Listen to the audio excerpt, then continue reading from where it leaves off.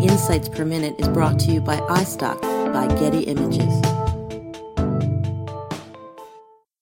I have a coat. It is dark silver grey, long, fluffy, dew-black coat.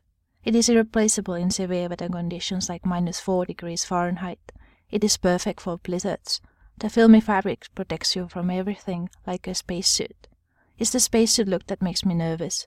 There are days I even despise the coat.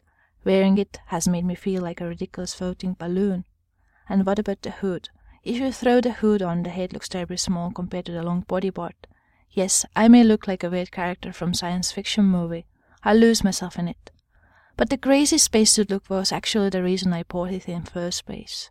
It stood out with being a little ahead of its time. The silvery appearance was new, and the color, it was genius, reminding me of Elizabeth and 17th century white ruffles, the round colors you might have seen aristocracy wearing on old paintings.